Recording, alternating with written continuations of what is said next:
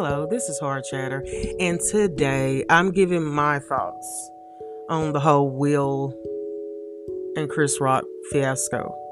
For the last time, I will not say anything about it, ever. But I just have to point out the obvious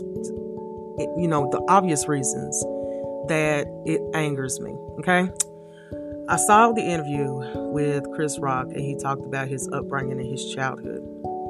And being abused, I know what that feels like. So I really know what he felt like at that moment. And the expression on his face, just that, to take advantage of it, that angered me.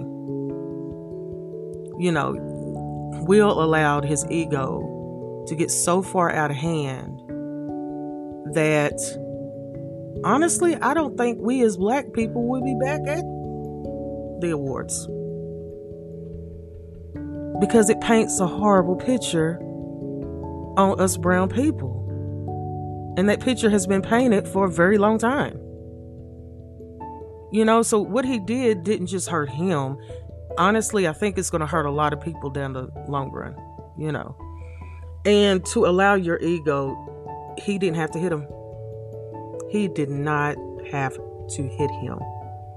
I don't care what you say. I have been married 20 years, okay? 20 years.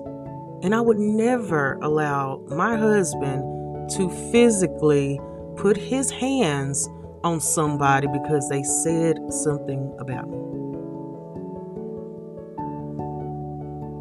There needs to be some healing in this world. There needs to be some type of burst of light to come in, to make everything better. I think people are lingering with problems that they haven't fixed, they haven't dealt with.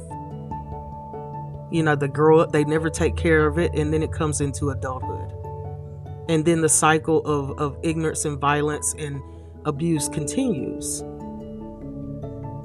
It's a cycle. It's a cycle that really, really, really needs to be cut, because it's insane.